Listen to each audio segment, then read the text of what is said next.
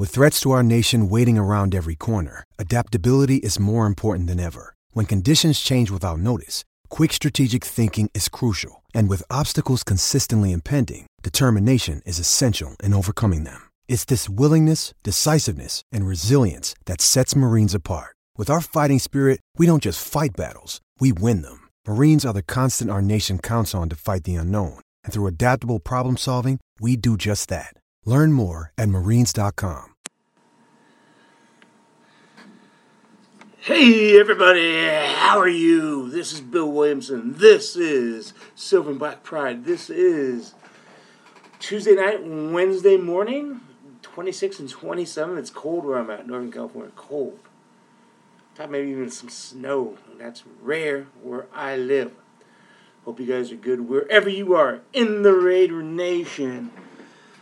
Off season's moving on. Some quarterback names out there that pertain to the Raiders. Oh, I don't know. We'll talk about that a little bit because we talk about everything. My goal for you is to make you the smartest Raider fans in the nation. This is your passion. This is your hobby. This is my job. So you don't have time to get everything. So I try to get everything. I don't always succeed. But I think when you're done with this show every week in the off season, you feel like you got a pretty good handle. And I just kind of like talking about newsy stuff and just what's going on, and it's fun. So let's do it. So last week, Juju Smith-Schuster, free agent from the Pittsburgh Steelers, who had 97 catches this last season, but he only averaged 8.6 yards a catch. You know, he came out as a rookie really hot, and they're like, you know what, I don't know if this guy's really number one, and he may not be, but, you know, sometimes free agency doesn't care. They pay guys who aren't number ones as number ones. I mean, the Raiders signed Tyrell Williams to an $11 million deal 2 years ago. And Juju probably didn't get more than that. Well, anyways, Mr. Smith-Schuster mentioned the Raiders as one of the teams that he might think is a good fit. And just because he thinks it's a good fit doesn't necessarily mean the team will. And I just don't know. I just don't know if he's a guy you go after. The Raiders need defense. They're not going to be super flush with money, cap room. The last couple of years, they had more. They swung big last year. They swung big the year before, and they haven't really got a lot out of it. So, you know, they still need help on defense. And I think, you know, you took Ruggs number 1, you took Edwards number 3, and you have a lot of younger receivers. I don't know if you spend the money on a receiver. So I did a poll on that. We're going to do a lot of polls this time of year, and people agreed with me. So what do you think? I just don't know if the Raiders would go for him anyways. We don't. But hey, it's worth talking about. You know, I was thinking about that 2020 draft of the Raiders. And this stuck out to me then, and I talked about it then, and it sticks out to me now after the class wasn't that great. Was that what I think John Gruden and Mike Mayock did for at least the first 5 picks, they had predetermined. Those were like their dream picks. You got to play the board. You got to play the board. You know, they obviously went into the draft knowing that they were going to take Ruggs. They had the top pick of the receivers, and there never really saw any talk about Ruggs going in the top 11, and he was available at 12, and they took him. They woke up that morning in the draft, we're going to very likely take Henry Ruggs. No, you let the board come to you. Number 19, Arnett didn't fall. He was considered a bit of a reach. They took him. That's who they wanted. No pick in the second round. Now we go to the third round. Lynn Bowden Jr. Considered maybe a top 4, maybe low third round pick. Edwards, right in there too. Tanner Muse, overpicked. They knew that they wanted these guys. Now, on the third day in the fourth round, their last two picks, John Simpson, they traded up to get him. That means they thought he was not going to be there. And they jumped on Amik Robertson, too, and he was considered a bit of a faller. I have no problem with those picks. And I don't know if I have a huge... Muse seemed like a reach. Bowden was a luxury. We'll see about Edwards. We'll see about Arnett. And Ruggs, hey,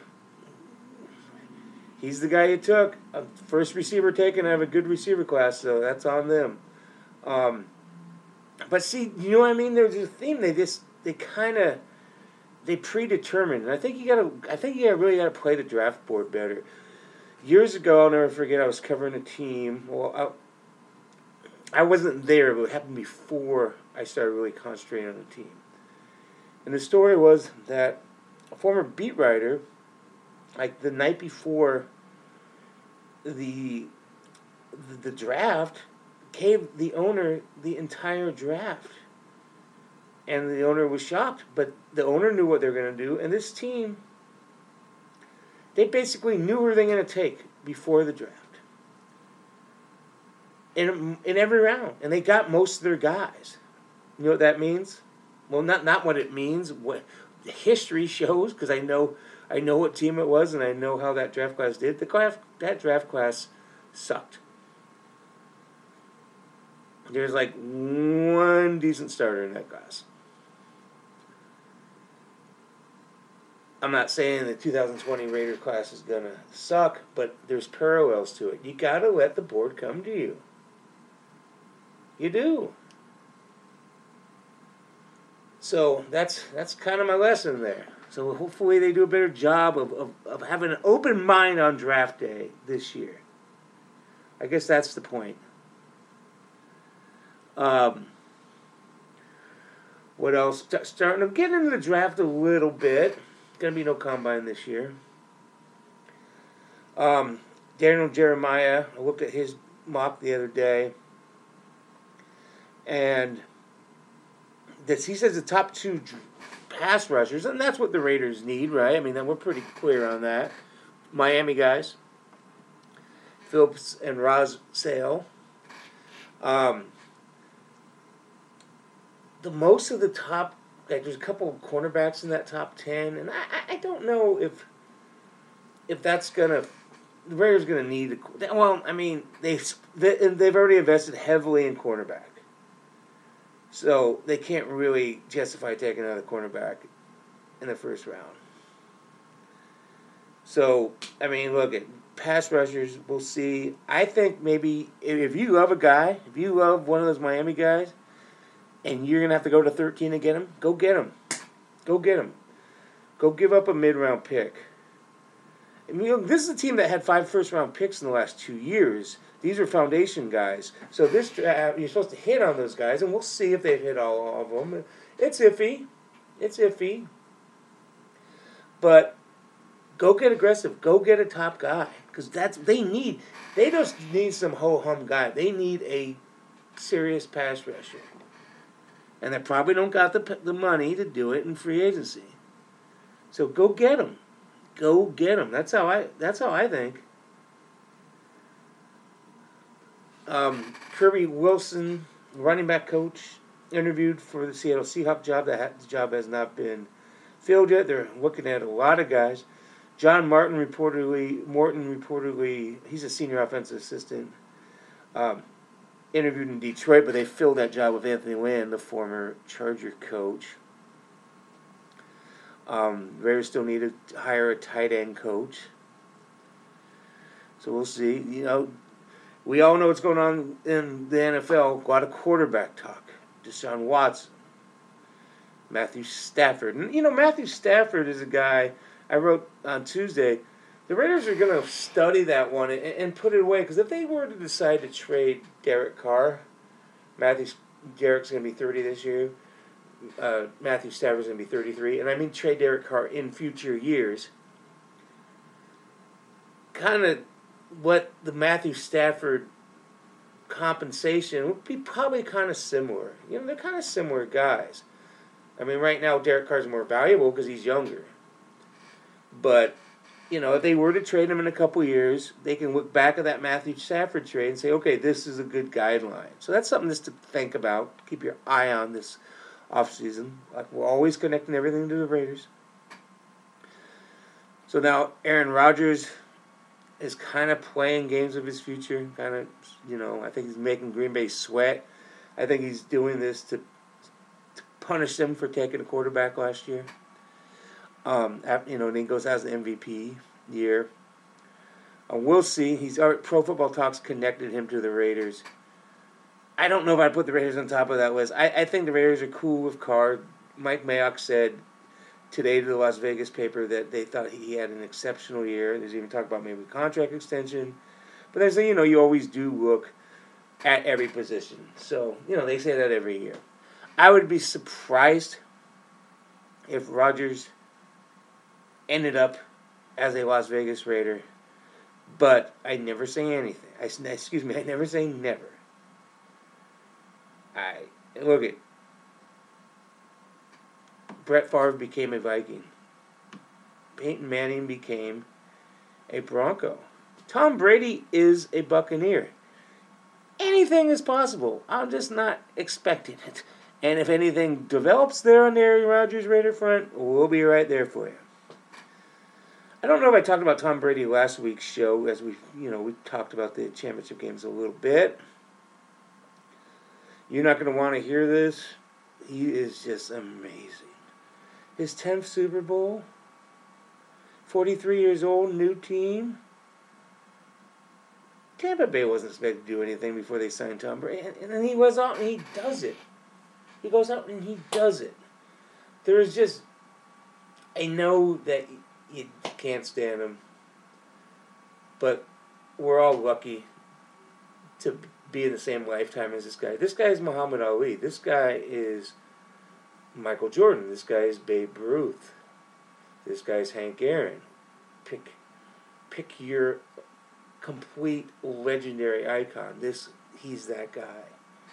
And it's just amazing. I know Super Bowl's going to suck. For Bay Area Super Raider fans last year, it sucked because it was the Chiefs and the 49ers. Bay Area Raider fans hate the 49ers. Raider fans from around the country, and I even did a poll on this. And, in LA, don't really give a crap about the 49ers. Most of them, but Bay Area fans. So that was a crappy Super Bowl for Bay Area Raider fans. This one for Raider fans is going to be crappy again. The Chiefs against Tom Brady. This is like the lesser of the Super Bowl evils. I think you probably would rather have Tampa Bay win because Brady's just one guy rather than see an AFC West foe win 2 Super Bowls in a row. And let's face it, with this quarterback of those Chiefs, this ain't probably their last rodeo. That's all I'm saying. So that Al Davis 30 for 30, Al Davis versus the NFL with his legal fight against the league and Commissioner Mr. Pete Rozelle. I wrote about it. I talked to the director yesterday. Saw the movie. Think you're gonna like it. I think Raider fans in that 30 to 45 range is gonna really, really enjoy it. I think you're gonna really learn some things. The movie did not focus on legal minutia. Didn't focus on there wasn't a lot of legal buzz terms. There was some cool football footage. And it was a nice look at, those 70s, 80s Raiders. And it's tied into the move to Las Vegas. And, I talked to the director, and Mark Davis doesn't get enough credit. Mark Davis played nice with the league, and he ended up getting a brand new home for his team. And Al Davis never played nice, and he never got his home. So I think, and I know I'm not saying Mark Davis will have the same legacy with the Raiders because, he's just not the football guy that his father was. But he deserves some credit. And, And then I think this movie's going to kind of subtly show that. So, next Thursday, February 4th, ESPN, check it out. I think you'll enjoy it. Keelan Doss, remember Mr. Hard Knocks of 2019. 11 catches as a rookie with the Raiders. Played one game last year, no catches. Spent most of the time in his practice squad.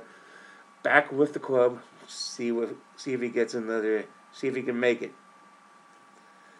So I think that's our show. I think we gave you some good updates. Hope you had fun. It's the off season. Bundle up. Have fun. Be safe.